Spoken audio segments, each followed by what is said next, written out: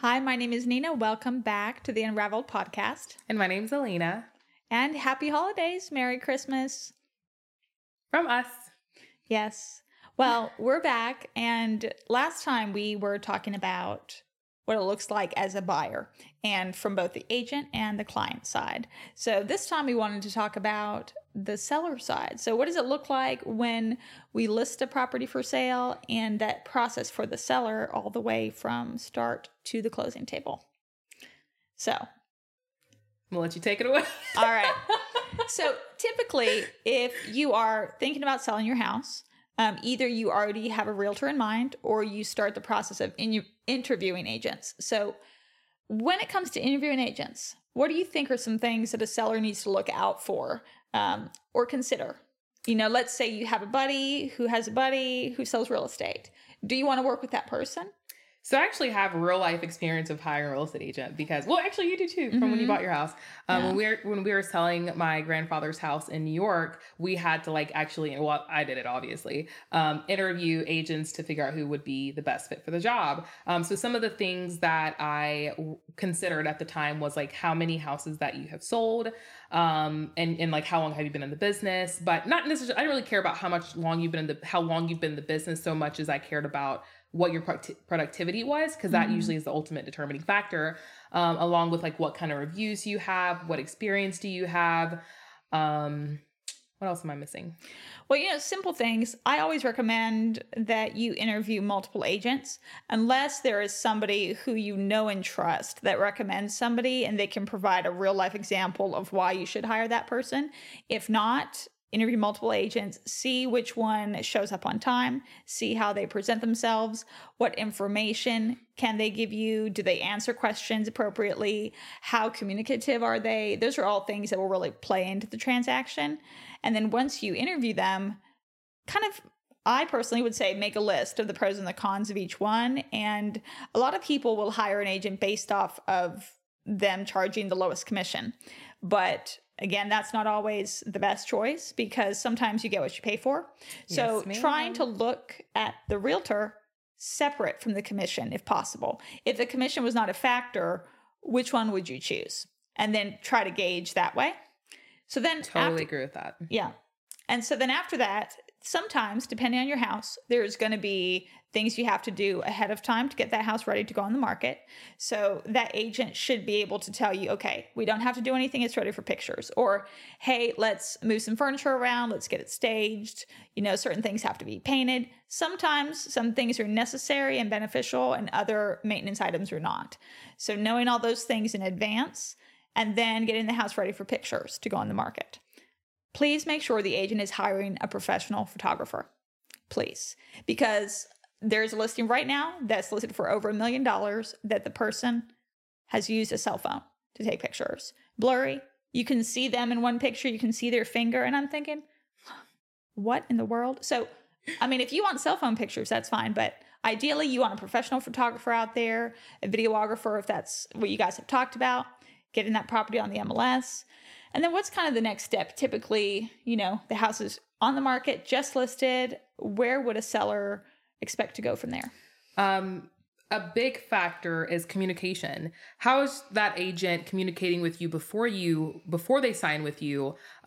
Because that a lot of the times can be a determining factor whether or not they're going to be a good fit for you. If they're already not picking up your calls or texting you back before you've even signed a contract with them, that shows how they're going to do business with you as well. And I know after you get a listing on the market and you're dealing with other agents, like the communication is absolutely vital, which I'm sure you can agree with me on that. Yeah. When it comes to trying to show your property, if I can't get in touch with the other agent, that means I'm not going to get to show your home.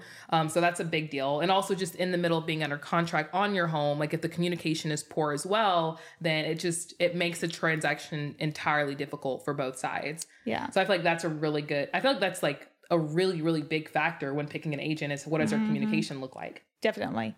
And track record is everything. It's not about time that they've been licensed, and it's not about their age, because 9 times out of 10, someone may look young or inexperienced, but they have sold more houses in 1 year than one agent has sold in their entire career. So you want to look at how many houses do they sell? how many houses have come off the market, different factors that I guess speak to their credibility. Mm-hmm. So once you're listed in the MLS, showings will start.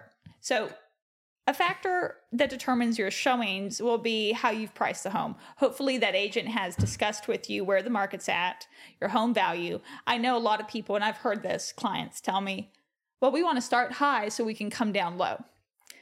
Depending on where the market is and where it is right now, that does not work. There is a client that told me that very same thing. And I told them this property is too high and it will not sell. And they said, you'll see, I'll show you. Well, months later, it didn't sell. So it's important not only to price at value, but even slightly below to give yourself a competitive edge so that people think, oh, this is a good deal. There's urgency. They schedule showings, and hopefully you get under contract pretty quickly. So showings will start. Please don't stay at home for the showings if you're the seller, because, not only could you risk frightening the agent and the buyer that walks through, but it's also, you want them to be able to picture themselves in that home. And if you're there, then it's going to be hard for them to picture that. Okay. But also they want to, when they're walking into home, they've got to feel like it's theirs. They got to feel like they could see themselves. Mm-hmm. They have to feel like they could see themselves there. Yeah. And what comes with that is being able to talk with their agent and talk with their partner about the things that they like and dislike about the home. Yeah. And they can't do that when you're there. Yeah. So and no audio recording devices. It's illegal, but also it's not really fair to the people that are looking at your home. Mm-hmm. They can't voice what they feel and what they're thinking about your home to, make a decision because you're listening in.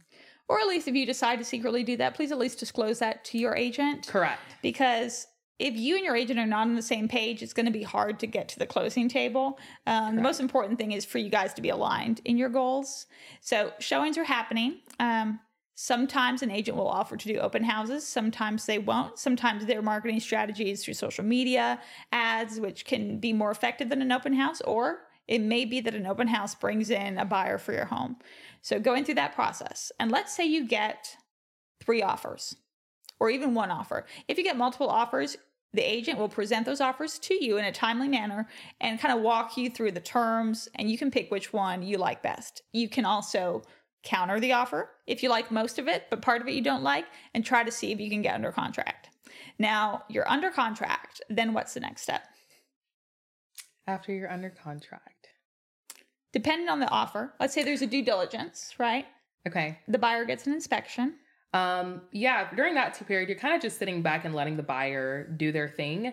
And then until they've got their home inspection and they want to renegotiate terms. And that kind of goes back to, being open to what the buyer has to say, and what their concerns are. Because most of the time, on my side of things, if I'm representing a buyer, I'm usually advising them, you need to focus on hazardous, structural, and safety things. Those are your biggest concerns. Mm-hmm. Cosmetic stuff aren't detrimental to the house. Mm-hmm. And more than likely the seller isn't going to fix those things. And honestly, like if the buyer's asking for one thing to be done and it's something so small, I'm like, go ahead and do it. Mm-hmm. But if we're looking at a lot of things, like I've had some buyers say, I want the seller to do the whole inspection report. I'm like, okay, let's narrow that down a little more, because realistically you got to work with the seller here. If you want to close, at the end of the day, we all have the same goal. So if you want to close, like, let's be more practical about what that looks like and fix things that are truly a concern for you. And if everything's a concern for you, then, we'll do our best to negotiate it.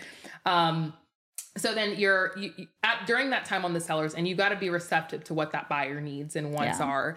So then that way you can kind of come to an agreement on what needs to get fixed or what you're willing to compensate for. Yeah. And it really just depends on the situation. Sometimes you will get a buyer that is unreasonable in their requests. They want you to complete the inspection report A to Z.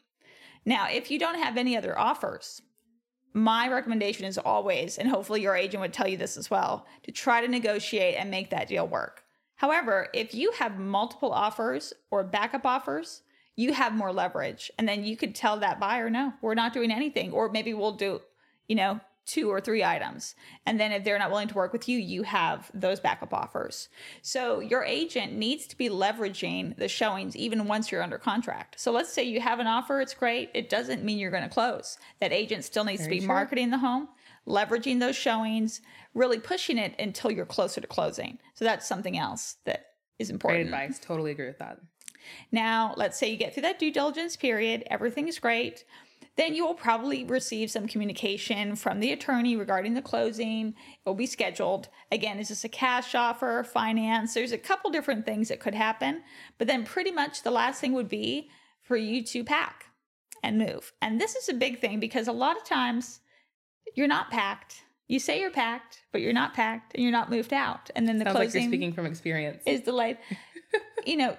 There's been countless times where it's a 40-day close, 50-day close, so plenty of time.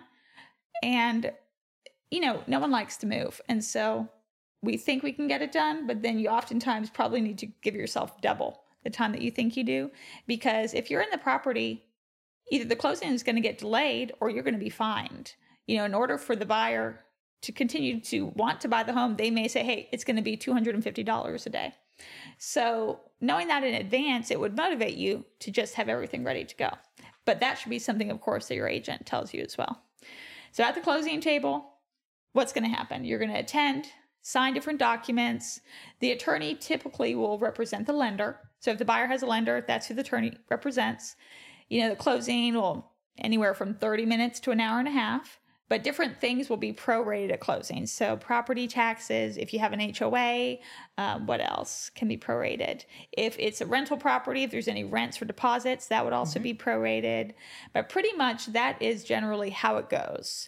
It could go wrong in so many different ways if you A, hire the wrong agent, or B, price the property incorrectly. So everything, all the details are important. Also have a delayed closing attorney as well. Who doesn't do things on times. I have had that happen before. Technically there's things that are out of our control. We can't control if the buyer is crazy or if your agent turns out to be crazy. You can't control if the attorney doesn't close on time or if a tree falls on your house. But generally there's things we can do strategically to help make the process smooth and kind of push that closing easier. When it comes to delayed closing, what is the longest delay you ever had with a closing? That's a good question. I don't feel like it's ever been any more than maybe 2 weeks. 2 weeks? Yeah. The one that I'm thinking of, it got delayed because it was a VA loan and there was a termite letter needed. And honestly, I dropped the ball on it. The lender dropped the ball on it. It just kind of breezed over our head. And the crazy part is that we got all the way to the closing table to realize that it didn't have a termite letter. So the lender funded without the termite letter? No. So, but you would have had to provide that being mid under contract. But we got to the closing table and then the lender was like, oh, we're not funding it. We don't have a termite letter. But I'm like, how did everyone miss it? Yeah. That we got to closing and it didn't have it.